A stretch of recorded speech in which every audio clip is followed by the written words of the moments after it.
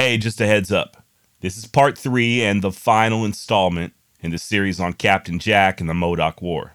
If you haven't already listened to parts 1 and 2, you may want to do so before continuing. Links in the show notes. Now for a short recap just to get things started. November 29th, 1872. 40 U.S. troops and a handful of civilians arrive at Captain Jack's camp on the Lost River in an attempt to coerce the band back to the Klamath Reservation. Things get heated and a battle breaks out, resulting in the death of 1, possibly 2 of the civilians and 7 wounded U.S. soldiers. 1 Modoc woman and her infant child are killed in the exchange as the band flees downriver to the safety of the lava beds, a maze of tunnels, caves, and natural trenches. On the way there, Hooker Jim and a small group of warriors go on a killing spree, murdering over a dozen settlers around Tule Lake, further escalating matters. Meanwhile, another band of Modoc who were not involved in the battle there at Lost River attempt to seek refuge at the reservation. They narrowly escape a lynching along the way, causing them to abandon their plans and join Captain Jack, Hooker Jim, and the rest down at the lava beds, in what soon becomes known as Jack's Stronghold. The Modoc, now about 150 strong, only 1/3 of which are fighting-aged men, hunker down as the U.S. Army arrives. Finally, on January 17, 1873, the soldiers make their move, launching a failed assault that saw more than a few soldiers killed without so much as 1 Modoc warrior wounded. What followed was a nearly 3-month-long siege as peace talks were conducted. The U.S. government wanted an unconditional surrender and to hold those who slaughtered all them settlers back in November accountable. And to Captain Jack's credit, he does want to surrender at this point. Unfortunately, he's in the minority. The Modoc within the stronghold become more and more under the control of medicine man curly-headed doctor with each passing day. And hotheads like Hooker Jim and his warriors become more influential. These instigators threaten, bully, and shame Jack, ultimately pressuring him to agree to their plans of treachery. As such, on January 11th, 1873, Good Friday, during what's meant to be a peace talk, Jack murders U.S. General Edward Canby. Also murdered is the Reverend Eleazar Thomas. They're both scalped and stripped of their clothing. Interpreter Frank Riddle and Peace Commissioner L.S. Dyer are able to escape as former Superintendent of Indian Affairs Alfred Meacham is shot multiple times and left for dead. A Modoc woman named Toby coming to his aid and scaring the warriors away. Which brings us to where we left off on the previous episode. The Modoc War would only last 2 more months, and those 2 months would see a whole hell of a lot of killing. So without further ado, let's dive into the 3rd and final installment of Captain Jack and the Modoc War. Strap in, cause things are about to get bloody. My name's Josh, and you're listening to the Wild West Extravaganza.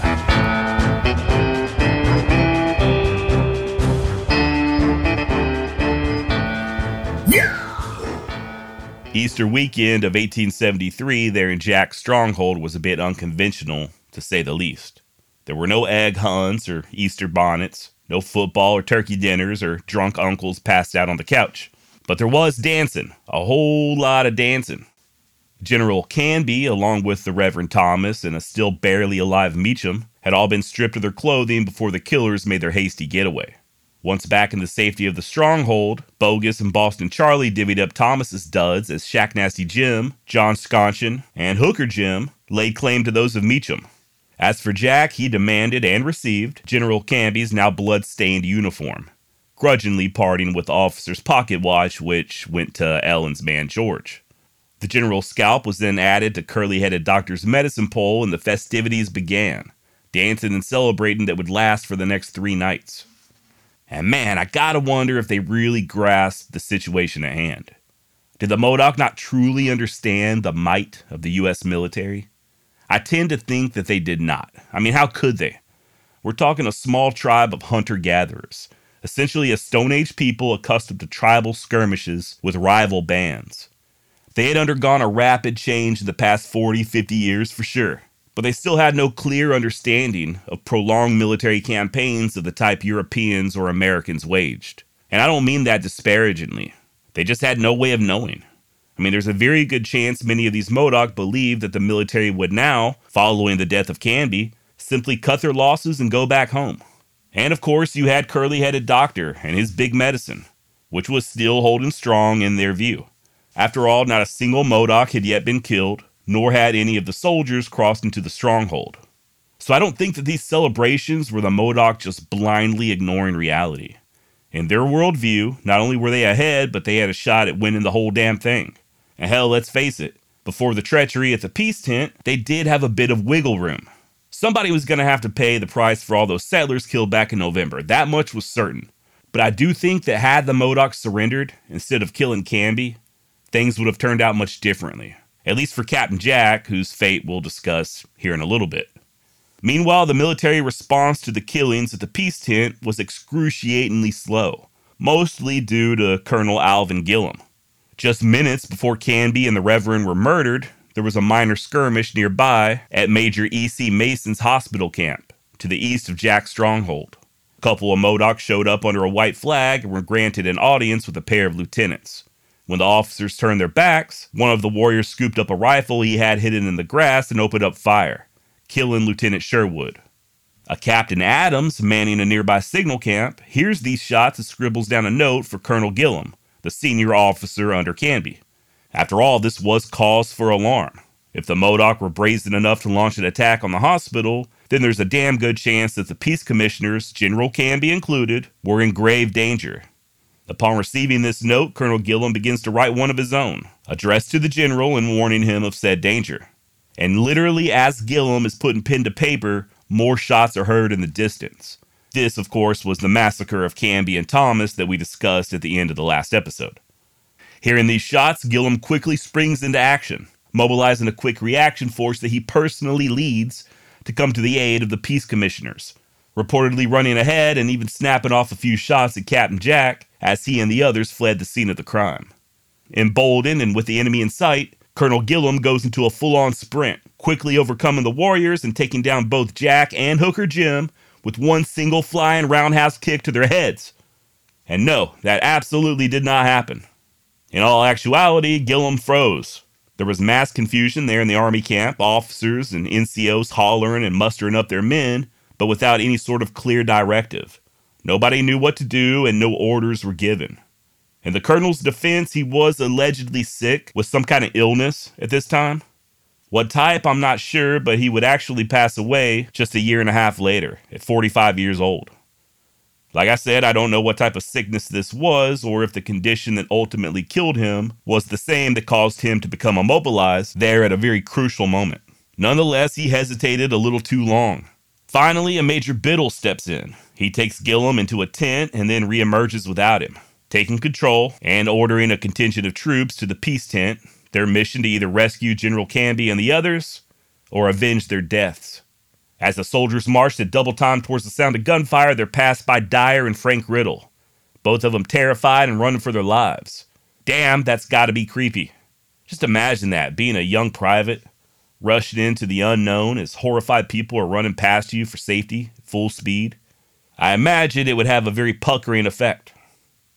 Within half an hour, the rescue party finds the bodies of Canby and Thomas, minus their clothing and scalp, and Meacham, still alive but barely. He's also stripped down to his long johns and partially scalped. The Modoc lady/interpreter, Toby Riddle, trying her best to doctor his wounds. A military surgeon attached to the rescue party takes over, forcing some brandy down Meacham's gullet, which was a standard practice in those days to treat shock. Now at this point, to go any further would just be begging for trouble.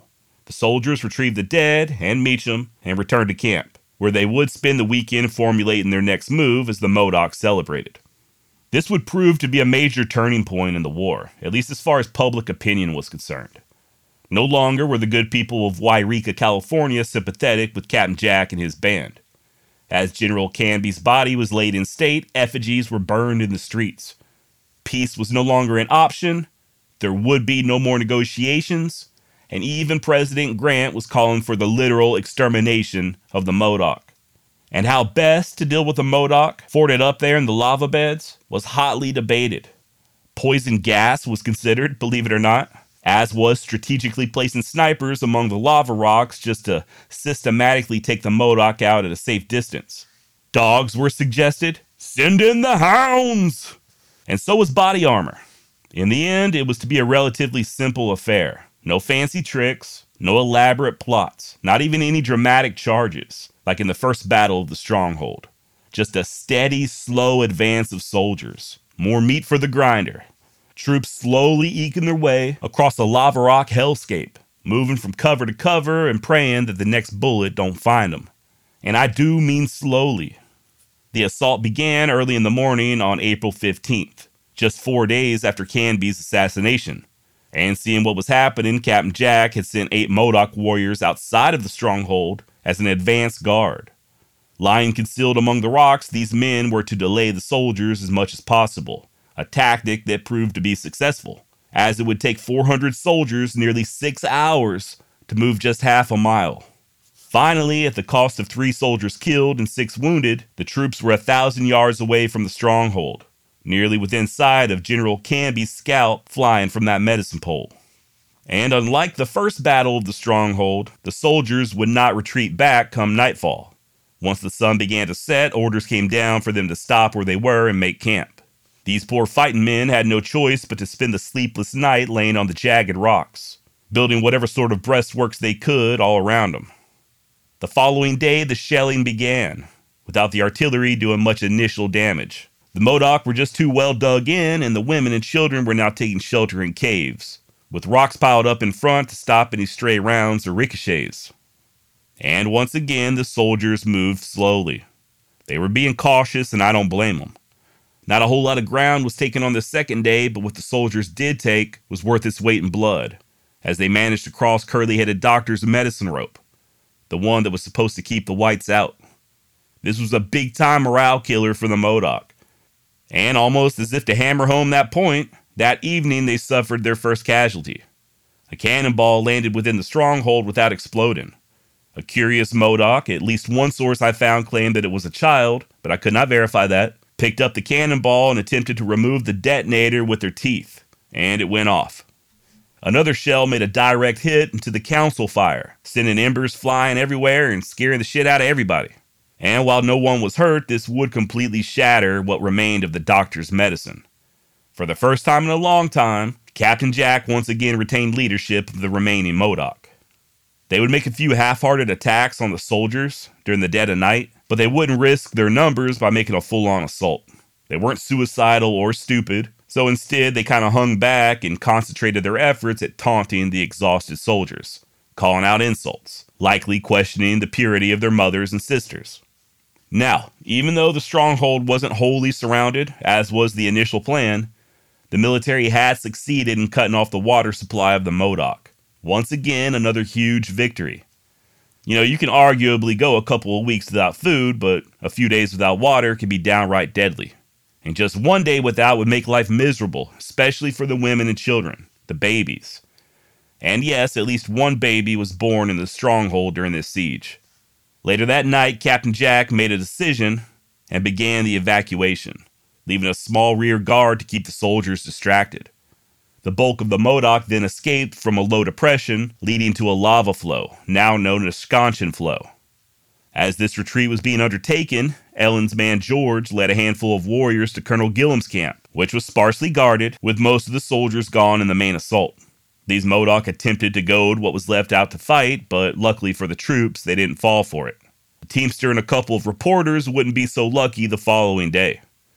Around noon, it was their great misfortune to come upon Hooker Jim. The Teamster, a 19-year-old named Hoovy, was shot and killed, his body stripped and mutilated as the 2 newspapermen ran for their dear lives. And it wasn't until that next day, around 11 a.m., that the soldiers discovered that Jack's stronghold was now empty, save for one elderly and wounded man and possibly an elderly lady, who were both unceremoniously put out of their misery. The second battle of the stronghold was over. One Modoc, possibly a child, and one, if not 2, elderly members of the tribe were dead. 7 U.S. servicemen were dead as well, with over a dozen wounded. I think accurate numbers of casualties during this entire war are very hard to come by, so please do keep that in mind. Although the Modoc were now rooted and on the move, they weren't defeated, not yet. There's a strong case to be made that they were now more deadly than ever. At least there in the stronghold, they weren't going anywhere. They were more or less contained. Now on the loose, who knows where the hell they are or what they're going to get up to. How many more hapless souls like that young Teamster would be killed? How many homesteaders would wake up with their throats cut? And what's more, they were desperate. Remember, this wasn't just 50 warriors. They had their families. Hell, Captain Jack had a wife, 2 of them, actually, and at least 1 daughter. Most of the other warriors had women and children as well. The main bulk of these Modoc now on the run, at least 100 of them, were non-combatants. And a desperate man fighting for his family's survival will just fight harder. But don't take my word for it. Just ask the troops under Captain Evan Thomas of the 12th U.S. Infantry. He and his men, numbering 70 strong, left camp on April 26 to conduct a reconnaissance, just 9 days after the Modoc retreated from the stronghold. The idea was that the remaining warriors were hunkered down in a lava flow nearby, and Captain Thomas was scouting out a good spot to place some artillery pieces. Blow them out of the rocks. And I don't know what happened. I don't know if Thomas felt like there was strength in numbers, or if he didn't think the Modoc were in his immediate vicinity at that particular time, or what. But he stopped for lunch, he and his men. Called a halt at the worst possible place you can imagine. A small area at the foot of what's now called Sand Butte, a low spot surrounded on 3 sides by bluffs and ridges. The sort of place where, a group of expert guerrilla fighters might just choose to launch a perfect ambush. Sure enough, the Modoc warriors knew precisely where the soldiers were. Hell, they'd been flanking them for miles. And when the troopers called their noonday halt, the Modoc went into position, up on them ridges. Not only were the soldiers 100% exposed and hemmed inside kind of a natural cul-de-sac with only one way out, but they also had no guards posted. And their rifles were stacked up and out of reach, all nice and neat-like. Hell, some of the troops even had their boots off, straight chilling. They had the Modoc outnumbered 2-1, but it didn't matter. Once Scarface Charlie and his 30 opened up fire and began raining down hell on the soldiers, the base of Sand Butte was transformed into a slaughterhouse. Out of the 67 troops that dismounted for lunch, only 42 made it out alive. And damn few of them without getting wounded. And here's the crazy part. It could have been much, much worse. Every man one of them would have likely been rubbed out had Scarface Charlie not shown a little bit of mercy. For some unknown reason, maybe he was running low on ammo, I don't know, but Charlie broke off the attack at about 3 o'clock that afternoon. Calling down to the desperate and doomed men, quote, "All you fellers that ain't dead better go on home. We don't want to kill all of you in one day." And true to his word, no more shots were fired. Much like what followed the killing of General Canby, relief was slow in coming. At first, Colonel Gillum sent absolutely nobody, an action that was the final nail in the coffin of this particular assignment and got him relieved of duty. And the rescue party that finally did come got lost that night, leaving the massacre survivors to just lay bleeding on the ground for hours. Once located, the wounded men had to be packed out on stretchers during a driving rain that soon turned to snow. By this point, they're on their 2nd night following the attack. Author Keith Murray wrote, quote, "By dawn, the weary column found itself closer to the old stronghold than to Gillum's camp, so they walked towards that for shelter. The men were bone weary and covered with a 2 days' growth of whiskers, which were whitened by the snow. Since they had not taken enough warm clothes when they started, they were now thoroughly chilled. Their food and water had been inadequate for a 36-hour expedition, and much of what they had taken out had been given to the wounded. An army went into the lava beds. A motley crew of straggling, disorganized, and exhausted men returned." End quote. It's interesting that he mentions water, as unbeknownst to the army, the Modoc were still struggling to stay hydrated. They were moving from camp to camp, cave to cave, and surviving off ice they chopped from lava tubes. Formations that would take months or in some cases years to accumulate, but a very short time to be melted and drank by over 150 thirsty Modoc men, women, and children. They would spend 3 days in Jack's Ice Cave, which I believe you can still visit. Then they hit up the Caldwell Ice Cave, a few miles to the south. Following this, sometime around May 8th, they camped out on a dry lake bed, somewhere south of Scorpion Point, where they dug water out of the ground by hand. This shit is crazy, man. It's like they were all playing a big deadly game of Naked and Afraid, only with guns. And if you slow down, your kids die. Now at this point, Colonel Gillum was out, succeeded by General Jefferson Davis, Canby's replacement, who also took charge of the army in the field. And yeah, his name was Jefferson Davis, just not that Jefferson Davis. Not that he was any less of a controversial figure. He shot and killed fellow Union General William Bull Nelson back in 1862 after they got into a heated argument. At one point, Nelvis told Davis to go away, you damn puppy, and Davis responded by tossing a crumpled up piece of paper in Nelson's face. This prompted Nelson to slap the ever-loving dog shit out of Davis, who immediately took hold of a revolver and put a round into Bull's chest. Although briefly placed into custody, General Jefferson would never face trial, much less get punished. Matter of fact, he ended up getting promoted to Major General and marched to the sea with Sherman in 1864. A march that led to even more controversy. At one point, Jefferson found he and his troops encumbered with hundreds of slaves, hoping to gain their freedom. Looking to separate himself from this burden, he had his men destroy a bridge after they crossed it, effectively stranding the freedom seekers on the other side. And sure enough, Johnny Reb soon showed up and began slaughtering them. Many of those who tried to find refuge in the water would drown. Jefferson would not be formally punished for this either, but he was banished for a while to Alaska before earning his way back to the mainland, and finally, he got called down to California to deal with these Modoc. Speaking of whom, despite their recent victory, we're still being hunted, namely by other Native Americans from the Warm Springs Reservation. They had been out scouting and reported that they thought the Modoc were down in the southeastern portion of the lava beds, a theory that proved correct when 3 Army supply wagons carrying barrels of whiskey were attacked and seized by the warriors. 3 soldiers were wounded, and the offending Modoc got drunker than Cooter Brown right there on the spot. Army whiskey may not quench your thirst, but I'm willing to bet all was right in their world for a few brief moments. In retaliation, a Captain James C. Hasbrook, commander of B Battery, 4th Artillery, was sent in. He and his men, along with 2 troops of cavalry, set up camp on a nearby dry lake known as Sore Ass Lake. And I don't know if I'm pronouncing that right, but it reads like sore ass. I also don't know how it got that name, but I think I'm going to err on the side of caution and not drink any water from Sore Ass Lake anytime soon. Anyway, the Army's hunch was correct, and the Modoc were still very close by, some of them doubtless nursing some serious hangovers, and when dawn came, the Modoc launched their attack. Now, full disclosure, I don't know how many men were under Captain Hasbrook, nor do I know how many warriors took part in this attack. Only that Captain Jack himself led the raid. 2 soldiers fell dead instantly, with another 3 or 4 wounded. As men began running in panic, 3 more fell, one of which was mortally wounded. Oh boy, here we go. Another repeat of that Thomas massacre. Captain Jack was even seen on a ridge looking all spooky in the half-light, wearing the dead General Canby's uniform as he orchestrated this would-be slaughter. Fortunately for these soldiers, the NCOs took over. One in particular rallying the troops and bellowing out a, "God damn it, let's charge!" First Sergeant Thomas Kelly led his boys into the thick of it, bringing the fight to the Modoc. And of course his name was Thomas Kelly, right? Nice strong Irish name. And if the movies have taught me anything, it's that you can't have an Old West Army unit without an old grizzled Irish immigrant first sergeant.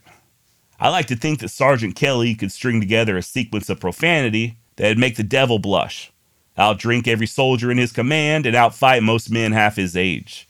The kind of guy who could share some folksy Irish wisdom and belt out a beautiful a cappella version of Danny Boy or the Fields of Athenry, and then look you dead in the eye and gut you like a fish. Anyway, sure enough, this countercharge threw the Modoc off their game and caused them to retreat. And although the soldiers lost 5 dead and 8 wounded, they had finally succeeded in beating the Modoc in a stand-up fight. They now knew it could be done at least. No longer was the opposition unbeatable. The opposite was true for the Modoc. As they were trying to get away from the charging soldiers, they ran smack dab into them Warm Springs scouts, leading to even more fierce fighting. By the way, last episode, I stupidly said that these scouts were from the Warm Springs Reservation in central Washington state. I meant to say Oregon, about 60-70 miles north of present-day Bend, Oregon. So this whole battle was an awful defeat from the Modoc for a few different reasons. They'd come out on top in nearly every fight, and with each new victory, they were able to resupply themselves with ammo from the dead or retreating soldiers, not to mention other supplies. Not only was that denied them here at the Battle of Dry Lake, but they also lost 24 horses in their rush to get away. 24 steeds that they couldn't really afford to lose. But worse than all of that was the death of Ellen's man George. Considered by some to be one of the chief strategists of the Modoc, George was fatally wounded and would die later that day, hastening the end of the war more than any other single event.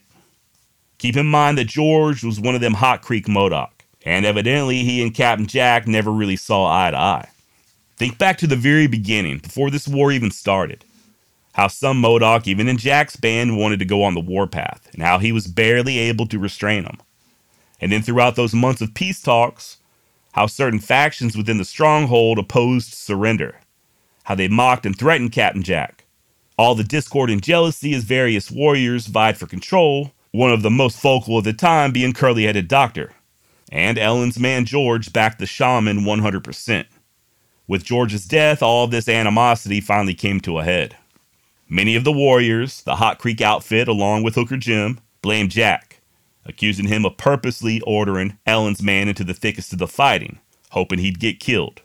As such, some of those pushing the hardest for war would now abandon Jack. Steamboat Frank, Bogus Charlie, Shack Nasty Jim, and of course that scoundrel Hooker Jim. They, along with about 10 of the Hot Creek Modoc, took their families and simply left, moving quickly and silently until they were about 40 miles away, completely out of the war zone, where they then just kind of hunkered down, at least temporarily. Now I know that I have the benefit of looking back at all this, from the comfort of my air-conditioned home, with my clean clothes and clean drinking water and a fridge full of food, with my 21st century mindset. I'm also aware that we'll never know the full story when it comes to all of these events. But still, I gotta say, I'm not much of a fan of this Hooker Jim guy. Seems like going to war was all fine and good when they were winning, but now that it's getting down to the nut cutting, he's essentially just taking his ball and going home. Meanwhile, Jack and the remaining Modoc, the fighting force now of just an estimated 30 men, were on the move, eventually setting up camp on Big Sand Butte, where the army found them. This was about 10 days after their defeat there at Sorass Lake. Still, though, both sides were hesitant to kick off the fight. Jack, of course, was lacking both manpower and ammunition. Adding to his troubles, where he and his people were camped on the top of that butte, there was neither food nor water. Like the poet once said, he who fights and runs away lives to fight another day. I'm not sure if Captain Jack was familiar with Oliver Goldsmith, but he certainly knew the sentiment. As the military worked to surround him, the Modocs slipped away once again, and once again, the chase was on. A few days later, Hasbrook and his men strike a fresh trail and are fired upon. Thinking that this was Jack's Modoc, he orders pursuit, quickly capturing 10 women and children. Turns out this was part of Hooker Jim's band. He had gotten nosy and come down from his hidey hole to see what was going on, and he got. The women were brought in for interrogations, and then a couple of them were sent back to Jim to tell him to come on in and surrender. Like before, this was to be an unconditional surrender, but the army made it clear that they would treat him and his warriors as prisoners of war. In other words, Jim wouldn't be immediately executed. Hooker sent word back that he'd only surrender if John Fairchild were present to protect him. This was done. Fairchild arrived, and the warriors all surrendered. All of them except for that dang old Hooker Jim. Per Keith A. Murray in The Modocs and Their War, quote, "The Modocs were destitute. Their horses were sorry-looking nags, skinny and lame. The men were wearing portions of United States Army uniforms taken from the bodies of the dead in the months before. The women were still wearing clothing taken from the homes of settlers the previous November, and these clothes were badly faded and worn, with crude patches holding them together. Both the men and women had daubed their faces with pitch as a sign of mourning for their defeat." End quote. Shack Nasty Jim, Steamboat Frank, and Curly-Headed Doctor were among them surrendering. But like I said, not Hooker Jim, at least not at first. Soon enough, though, he came running into camp, barreling his way into General Jefferson's tent, prostrating himself before the officer. It turns out that the brave Hooker Jim was hiding nearby, watching his fellow Modocs surrender. Once he realized that nobody was being massacred, he finally came in, running at full speed past the soldiers, and throwing himself at the mercy of Jefferson. General Davis, not General Jefferson. I don't know why I keep calling him General Jefferson. Jefferson was his first name. His pleas and supplications were effective. So ready to end the hostilities was General Davis that he awarded amnesty for Hooker Jim, along with Bogus Charlie, Steamboat Frank, and Shack Nasty Jim. They'd be pardoned for the murder of the settlers way back when and not be held accountable for the deaths of Canby and Thomas. All they had to do was help him capture Captain Jack, a bargain that these Modoc jumped at. We're at the end of May 1873 now. Captain Jack is still free with 30 some odd warriors and their families. Maybe. The numbers differ depending on what source you read. Was it 32 warriors or 37? It's also important to note that they weren't all bunched up together in one group all of the time. Often they were hiding out separately in small family groups. Nevertheless, Hooker Jim and them other three had a pretty good idea where to look. The army sent them out, and in no time flat, they show up at Jack's newest camp, where, surprise, surprise, they are not welcomed with open arms. Captain Jack is openly hostile, especially when these four former allies admit that they're now working with the military and that they're there to convince him to surrender. Were these not the same belligerents who wouldn't let him lay down his arms months earlier? The same bloodthirsty fools who draped him in women's clothing and even threatened him with death if he surrendered there at the stronghold? Jack strongly rebuked Hooker Jim and the others, saying that he'd now never surrender, and if he was to die, he'd do so with a rifle in his hand, as opposed to a noose around his neck. In spite of all this, there was dissent among his ranks. Scarface Charlie listened intently and spent time talking with the four spies. He and Jack had always been friends, but the still defiant Modoc were tired, including Charlie. He was tired of running, always being half-assed starved, tired of seeing his women and children going to bed with empty bellies, tired of fighting. When Hooker Jim returned to his new handlers, he reported that there were only 24 warriors with Jack, and that many of them now had wavering loyalty to their leader. With this new intel, the army decided to strike while the iron was hot. They moved forward, advancing on the camp until they were quickly met by Boston Charlie, who is more than ready to surrender at this point. He even asked the soldiers why they brought so many people, before laying down his rifle and shaking hands all around. Others would then start trickling in, some willfully and some being rounded up in groups of ones and twos. But not Jack. He's still up there and he's still armed. Finally, a Dr. Cabanis was brought in to speak with him, at a distance, of course. Cabanis was a military surgeon, I believe the same one who treated Meacham after he was wounded. He was with General Canby and Gillum during some of the peace talks, and he and Jack had previously met.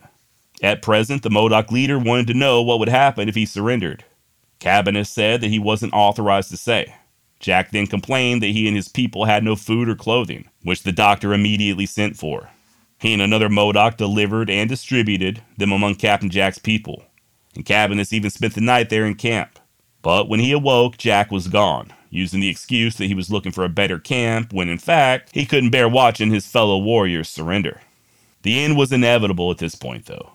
A detachment of troops was hot on Jack's trail, and they found him on Willow Creek on the 4th of June, 1873. Or at least they found his half-brother, Humpy Joe, thus named due to having a hunchback. Humpy was told that they were surrounded and to go fetch Jack. He leaves to do so, and then nothing. Finally, just as the army is thinking they got to go in there and get Jack out, he emerges, looking exhausted yet still armed, asking for John Fairchild. The officer in charge, Major Trimble, told him that Fairchild was not present, and Jack simply handed over his rifle, stating that his legs gave out. With Jack and Humpy were two other Modoc warriors along with their women and children, and the war was officially over. Interesting to note that although the numbers and the names varied, not all of the Modocs surrendered, nor were they all rounded up. A few did manage to slip through the cracks, but since they weren't leaders or anything like that, they were not pursued. One of these was Miller's Charlie, the one who shot Lieutenant Sherwood in the back right before General Canby was murdered. Not only would Charlie never face trial, but he would live another 38 years. All the other main culprits were now in military custody, though. Captain Jack, the Shack Nasty brothers, curly-headed Doctor, Boston Charlie, Scarface Charlie, Steamboat, Hooker Jim, everybody. Prisoners of war. All that was left now was the doling out of justice, or at least what amounted to justice. Jack was shackled and, along with the other Modoc, transferred up to Fort Klamath, as state and federal authorities began arguing over what to do with him. In the end, it was agreed that only 6 Modoc would be tried for war crimes. Captain Jack, of course, along with Boston Charlie, John Sconchin, Slow Lux, Barncho, and Black Jim. Now, I know a lot of these names can be confusing as to who did what, so here's just a little refresher. Boston Charlie, roughly 19-20 years old, was part of Hooker Jim's war party that killed those settlers around Tule Lake. He was also present when General Canby was murdered and personally helped kill Reverend Thomas.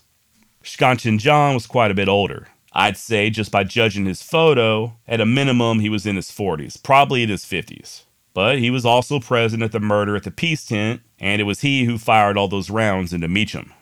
Then you got Slow Lux and Barncho, or Brancho, depending on the source. These two guys were pretty young, but they're the ones who were hiding and jumped up with rifles in their hands at the onslaught of Canby's murder. Captain Jack, you already know, and finally, we've got Black Jim. I don't think I've mentioned Black Jim before. He's kind of slipped through the cracks somehow in this entire series, but he was one of Captain Jack's people. He was there at the fight at Lost River, and he was there when Canby was killed. I don't know why I failed to mention his name on the last episode. Just to kind of sort of get a better idea of these men and their standing among the tribe. At one point during the trial, the accused were described in terms of military rank. Obviously, Jack was in charge, but Sconchin was equated to a sergeant. Black Jim, a quote-unquote watchman, not sure what that means. Boston, just a high private. And Slow Lux and Barnshow were described as, quote, not anything, end quote. As for the trial itself, it was a bit of a farce. It was a foregone conclusion that the men would hang, they just had to get this formality out of the way. You don't just kill a general and get away with it, right? The accused would arrive at Fort Klamath on July 4th, 1873, and 4 days later, on the 8th, all 6 were found guilty and sentenced to hang. And no matter what your opinion may be as to whether or not these Modoc deserved their fate, there's no denying that if this trial occurred today, it would be extremely illegal. The jury was made up of military officials, some of which had fought against Jack and the others. Undoubtedly, they knew some of the fallen soldiers. The Modoc were given no legal counsel, and half of them, including Jack, couldn't even speak English.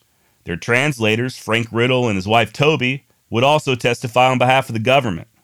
That said, there were calls for leniency, even from the War Department, believe it or not, who asked that the death sentences of Barnshow and Slow Lux be commuted. I guess the argument here was that they were just common foot soldiers whose worst crime was knocking down Toby Riddle during the killing of Canby and the Reverend. It was noted that neither one of these young men took any particular interest in the trial, and that they likely had no real idea of what was occurring. This clemency was granted. Both men would be spared from execution, but would still do hard time on the rock, Alcatraz. Now, during the trial, Captain Jack was permitted to speak, and he did speak his mind, placing all the blame on others, especially Hooker Jim. Quote, I never told Hooker Jim and his party to murder any of them settlers. End quote. He would also go on to implicate Jim and the others as the masterminds behind Canby's death.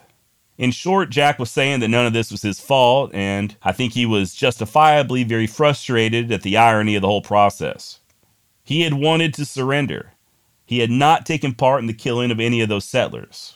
Time and time again, it was Hooker Jim who was one of the loudest supporters of violence. And yet he went free as Jack sat there arguing for his life in a room full of white men.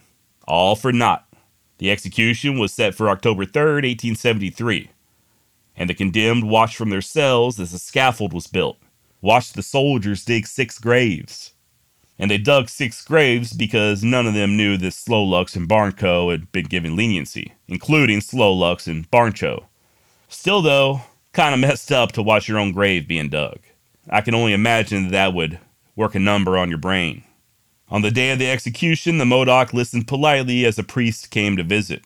They were then all given a final chance to speak, with Jack once again placing the blame on the others, particularly Bogus, Shacknasty Jim, Hooker Jim, and Steamboat Frank.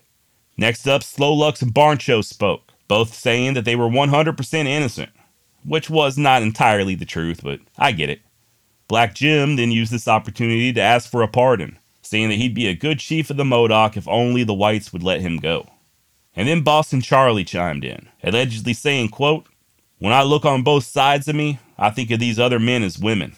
I do not fear death. I think I am the only man in the room. I fought in the front ranks with Shacknasty, Steamboat, Bogus, and Hooker. I am altogether a man and not half a woman. End quote. When asked why he helped kill Canby, Boston explained that it was because the Modoc constantly feared treachery and that they figured that if they killed the leaders, the rest of the whites would leave. And he did back up Jack's claims by admitting it was the youngsters who forced the issue and prevented Captain Jack from stopping the murders. As for Sconchin John, he blamed the whole bloody war on the superintendent of Indian Affairs, O'Donnell. Remember him? And he finished by saying that he, Sconchin, was old and just to let him die. It was finally announced that Slowlux and Barnshow would not be executed, that they'd instead spend the rest of their lives at Alcatraz. With this, Jack, Black Jim, Sconchin, and Boston were led to the gallows. Another prayer, and then the axe fell, cutting the ropes and plunging all four to their deaths. Captain Jack and Black Jim appeared to die instantly, while Sconchin and Boston both kicked for a few moments. By 10:28 a.m., the men were pronounced dead, cut down, and placed in coffins. No word on what Hooker Jim was up to at this time. That might be the most frustrating part of this whole story. Once again, I know maybe we don't have all the details, but just judging by the available information, it seems to me like he was mostly to blame for the whole dang war, at least insofar as the Modoc were to be blamed. Plenty of blame to be found on all sides, really. But Hooker Jim led the party that went murdering directly after the Battle of Lost River. He opposed surrendering in the stronghold. He helped to pressure Jack into murdering Canby. And yet he goes free while Jack is executed. By the way, I'm not saying that I think Jack is innocent. He was a grown man and nobody forced him to pull that trigger. He's 110% responsible for killing General Canby. I just don't think things would have escalated to that point had it not been for old Hooker Jim. Never did find out why he went by Hooker Jim, by the way. As for the rest of the Modocs, some were permitted to return to the Yanax Reservation. I'm probably flubbing that pronunciation, which was a sub-agency of the Klamath Reservation, where their fellow tribesmen who hadn't taken part in the war were living. The others, considered to be the most belligerent, were exiled to Indian Territory. Them and their families. All total, it was 39 men, 54 women, and 60 children, who were placed on the Quapaw Agency in what's now the northeast corner of Oklahoma. Ugh, gross. And Scarface Charlie was now their leader, at just 22 years of age, by the way. 22. Bet you didn't know that. I didn't either until very recently. But just Google some of the people I've been talking about. It's astonishing how young some of them look. Hooker Jim, in particular, appears to still be in his teens, although I think he was probably like 23 or so by the end of the war. Captain Jack was only 35 at the time of his death, and judging by a picture of the holy man curly-headed doctor, he was about the same age. The only one of them that looks like they're a little bit older was Sconchin John.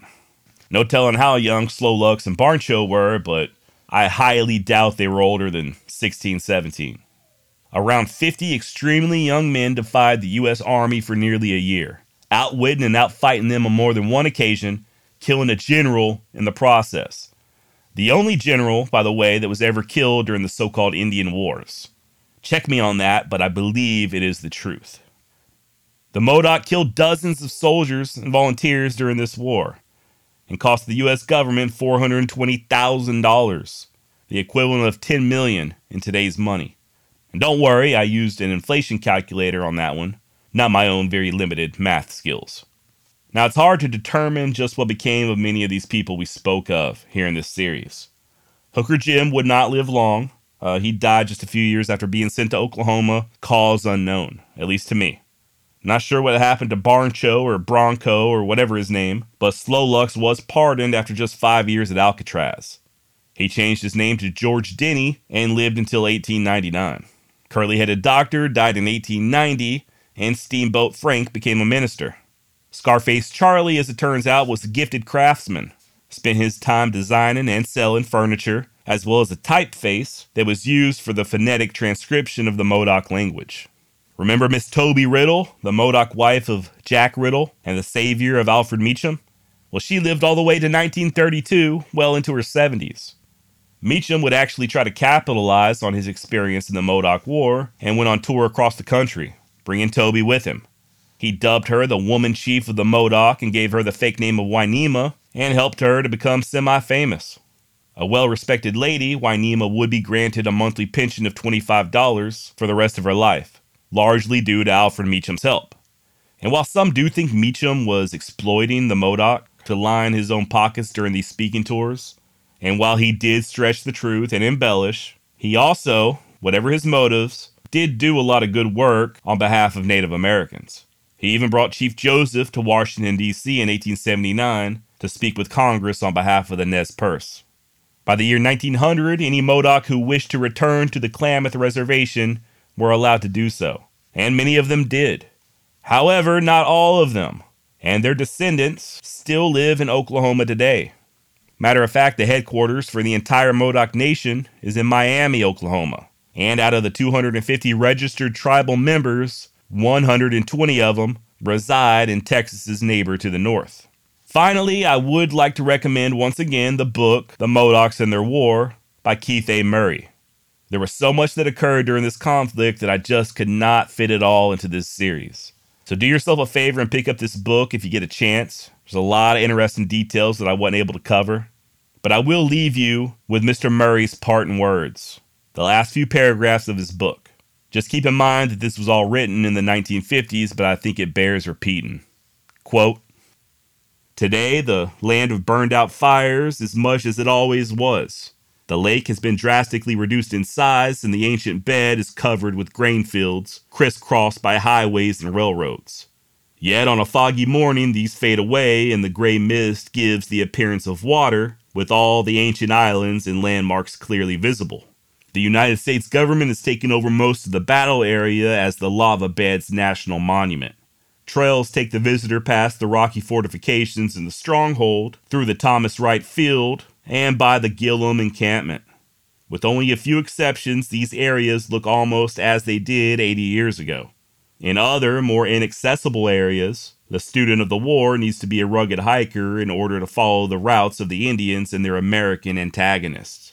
Outside the monument area and the lake basin, some of the old ranches are still farmed. Cattle and hay are still grown on the Fairchild Ranch, although the place has passed through several hands since it was first claimed and settled. Traces of the old immigrant roads may still be seen if one knows where to look. Most of the land in the monument that the whites wanted so badly is now remarkable only for its extreme desolation and solitude. In summer, a few head of deer and antelope graze through the lava fields. Rodents swarm through the rocks, while their enemies, the hawks and the owls, glide silently overhead." End quote. And that's about all I've got on Captain Jack and the Modoc War. Thanks for sticking with it. Hope you learned something new. I know I did. Before researching this, I only had a passing familiarity with Captain Jack, and this really helped me flesh it all out in my head. Thanks for all the support. Thanks for listening. And thank you for continuing to share the Wild West extravaganza. You make it all worth it. If you're interested, I do have a newsletter available now, delivered for free, straight to your inbox. I meant to mention it last episode, but Daddy forgot. Once again, it's 100% free. Just sort of a companion for these episodes, as well as a way for me to reach out and contact you with any sort of updates or announcements. I've already published a few editions that you can go back and read. The last one was just me sharing pictures of some of these Modoc warriors, just giving you an idea of how damn young they looked. And the one before that, I shared a short story about the notorious Indian killer Ben Wright and his well-deserved fate. So if you're interested, and I hope you are, you can sign up for this newsletter in several different ways. You can click on the link in this episode's show notes. You can go directly to the newsletter by visiting wildwestjosh.substack.com, or you can simply go on over to my website, wildwestextra.com, wait a few seconds for the pop-up window, and enter your email address. And don't worry, I will not be spamming your inbox. I promise. This will be just a semi-regular, once a week, once every couple of weeks kind of thing. Speaking of spamming, if you have emailed me recently and I haven't gotten back to you, well, I just discovered for some reason that all the emails coming from my website are landing in my spam folder. I'm going through it all now, but I do, on a pretty regular basis, just blindly empty that folder. So if I missed you, my bad. Please feel free to resend any emails, as I think the issue is now resolved. Next episode is going to be a one-off, sort of a fun, spooky Halloween episode. And I mean fun as in morbidly curious. It most definitely was not fun for those involved. And then after that, we're going to delve into Frank Canton and the Johnson County War. Frank Canton, if you're not familiar, was born Josiah Horner. Got his start down in Texas as a young outlaw, doing outlaw activities with outlaw tendencies. Robbing banks, stealing cattle, all that fun stuff. He even got into a gunfight with some Buffalo soldiers. Josiah ended up getting arrested by the Texas Rangers, but escaped, fleeing to Nebraska and changing his name to Frank Canton. With this new identity, Canton would go on to become a highly respected lawman, first as a sheriff and then as a U.S. deputy marshal, operating in Wyoming before moving down to Indian Territory and working closely with guys like Bass Reeves, Bill Tillman, and Heck Thomas before ultimately finding himself up in Alaska. Canton was involved with the Johnson County War, which will give us a chance to revisit Nate Champion and his epic standoff. And if you've ever seen the movie The Virginian or read the novel, Frank Canton was supposed to be the direct inspiration behind it. As such, we'll take a look at how close the resemblance is between fact and fiction. And yes, it was eventually found out that Frank was indeed a wanted man in Texas. So please stay tuned. It's going to be a lot of fun digging into this guy's life. And that's it, and that's that. Thanks again. Till next time, adios.